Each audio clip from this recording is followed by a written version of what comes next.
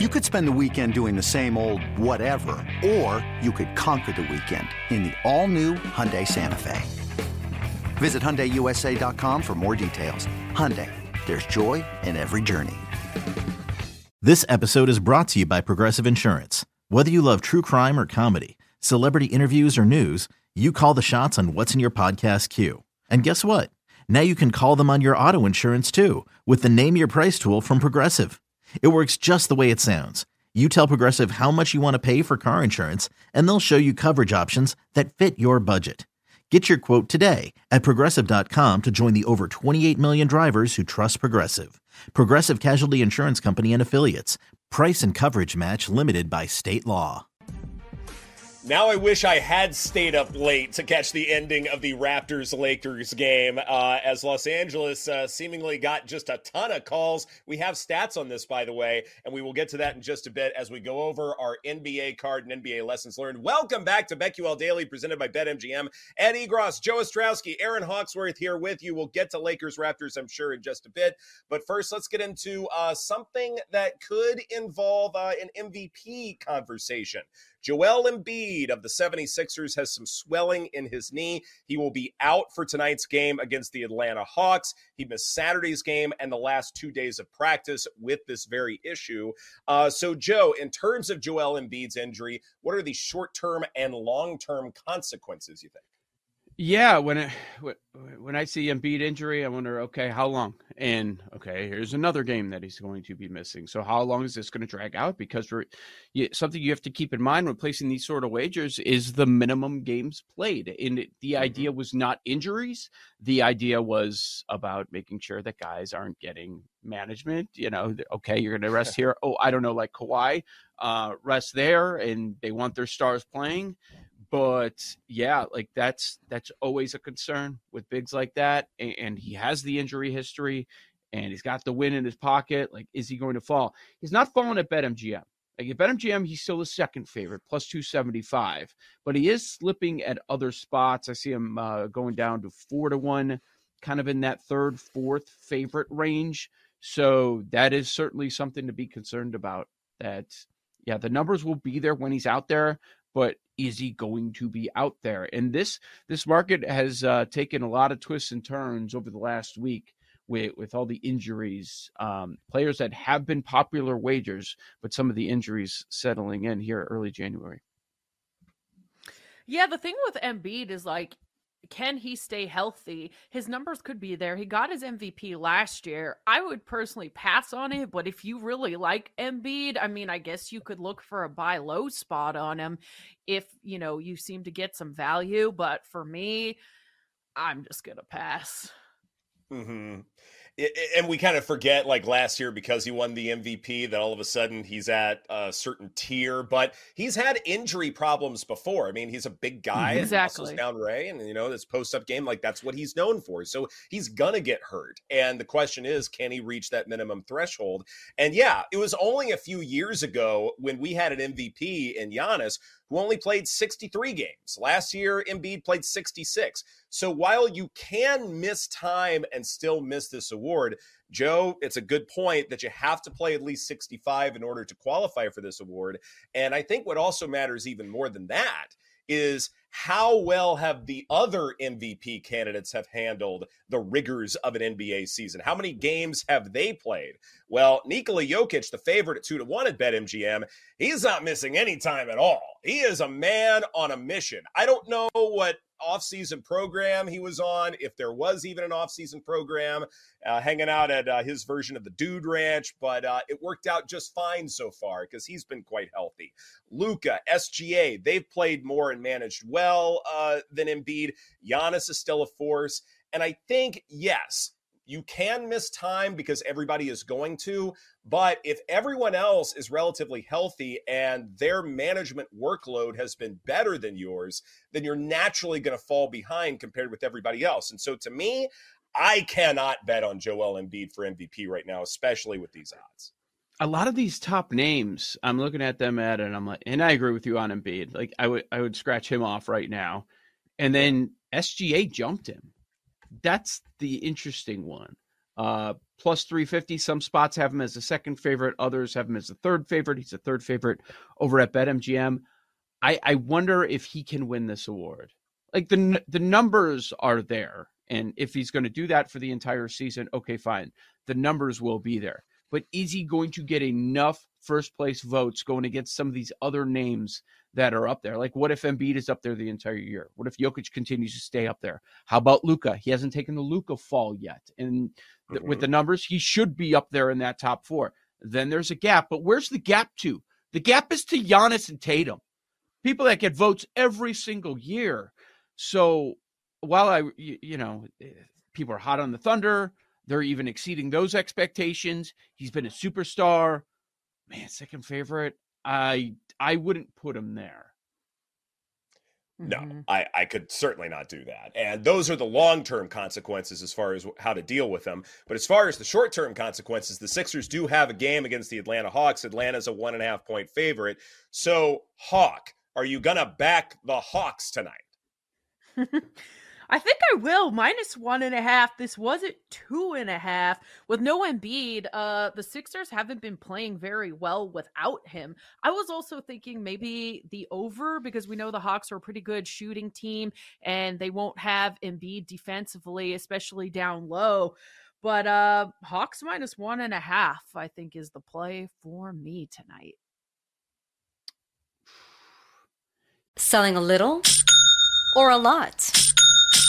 Shopify helps you do your thing, however you cha-ching. Shopify is the global commerce platform that helps you sell at every stage of your business. From the launch your online shop stage, to the first real-life store stage, all the way to the did we just hit 1 million orders stage. Shopify's here to help you grow. Whether you're selling scented soap or offering outdoor outfits, Shopify helps you sell everywhere. From their all-in-one e-commerce platform to their in-person POS system, wherever and whatever you're selling, Shopify's got you covered. Shopify helps you turn browsers into buyers with the internet's best converting checkout. 15% better on average compared to other leading commerce platforms. And sell more with less effort thanks to Shopify Magic, your AI-powered all-star. Shopify powers 10% of all e-commerce in the US. And Shopify is the global force behind Allbirds, Rothy's, and Brooklinen, and millions of other entrepreneurs of every size across 175 countries. Plus, Shopify's award-winning 24/7 help is there to support your success every step of the way. Because businesses that grow, grow with Shopify. Sign up for a $1 per month trial period at shopify.com/Odyssey Podcast, all lowercase. Go to shopify.com/Odyssey Podcast now to grow your business, no matter what stage you're in. Shopify.com/Odyssey Podcast.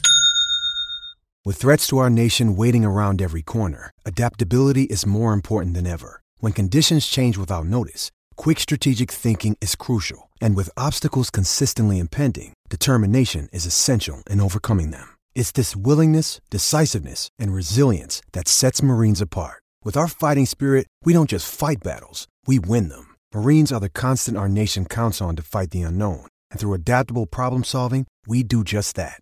Learn more at marines.com. Yeah, that's a good look. What I always find interesting, and we saw it last night without Ja, is when you don't have that superstar player, how teams respond. And a lot of people overreact and the line moves and they go the other way. But I'm always thinking about backing those teams. And they took care of Dallas last night. Memphis did. And we've seen it in other spots. Philadelphia, I guess it's similar. It's now second game out for him. But I'm thinking about those same lines with the Pacers and Halliburton, because that's man. There are some people that had some good Halliburton numbers on MVP tickets too. Throw him in there too. He's now fallen down to 66-1. It's sounding like weeks. Some were suspecting that it would be longer. Maybe it turns into being longer because teams never overestimate injuries. But man, the Pacers removing him from that team and the amount of points that they give up on a nightly basis, that could be a rough stretch for them. And, you think of the Pacers and how great everything's been this year, like slow down a little bit because they are so bunched up in the Eastern Conference. 5, 6, and 7 seed. They're all like 21 and 15. Like you have a bad week and you're out of the playoff picture in the East, even if you're the Pacers. Yeah, one thing I was thinking about with the Pacers is with no Halliburton, like Mathurin and Nembhard will have bigger roles, maybe looking at their props. I was on the Pacers when they just played the Wizards, and that was the game where Halliburton was injured. And I think that spread was 11.5, and the Wizards end up covering by just a couple points.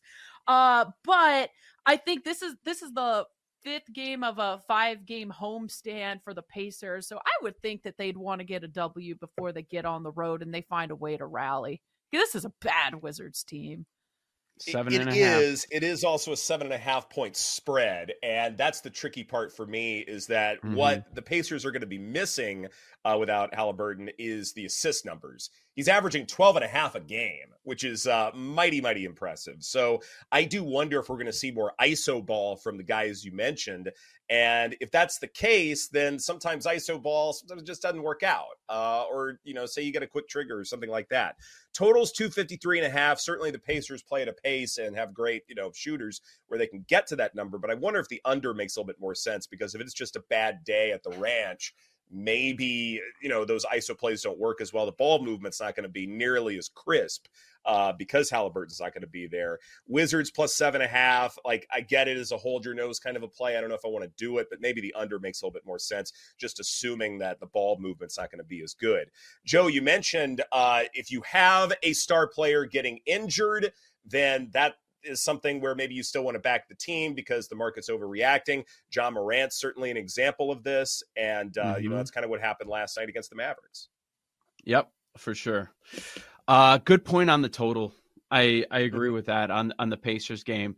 So, yeah, you have big adjustments to the point spread, but it feels like there's not enough of an adjustment there on that total.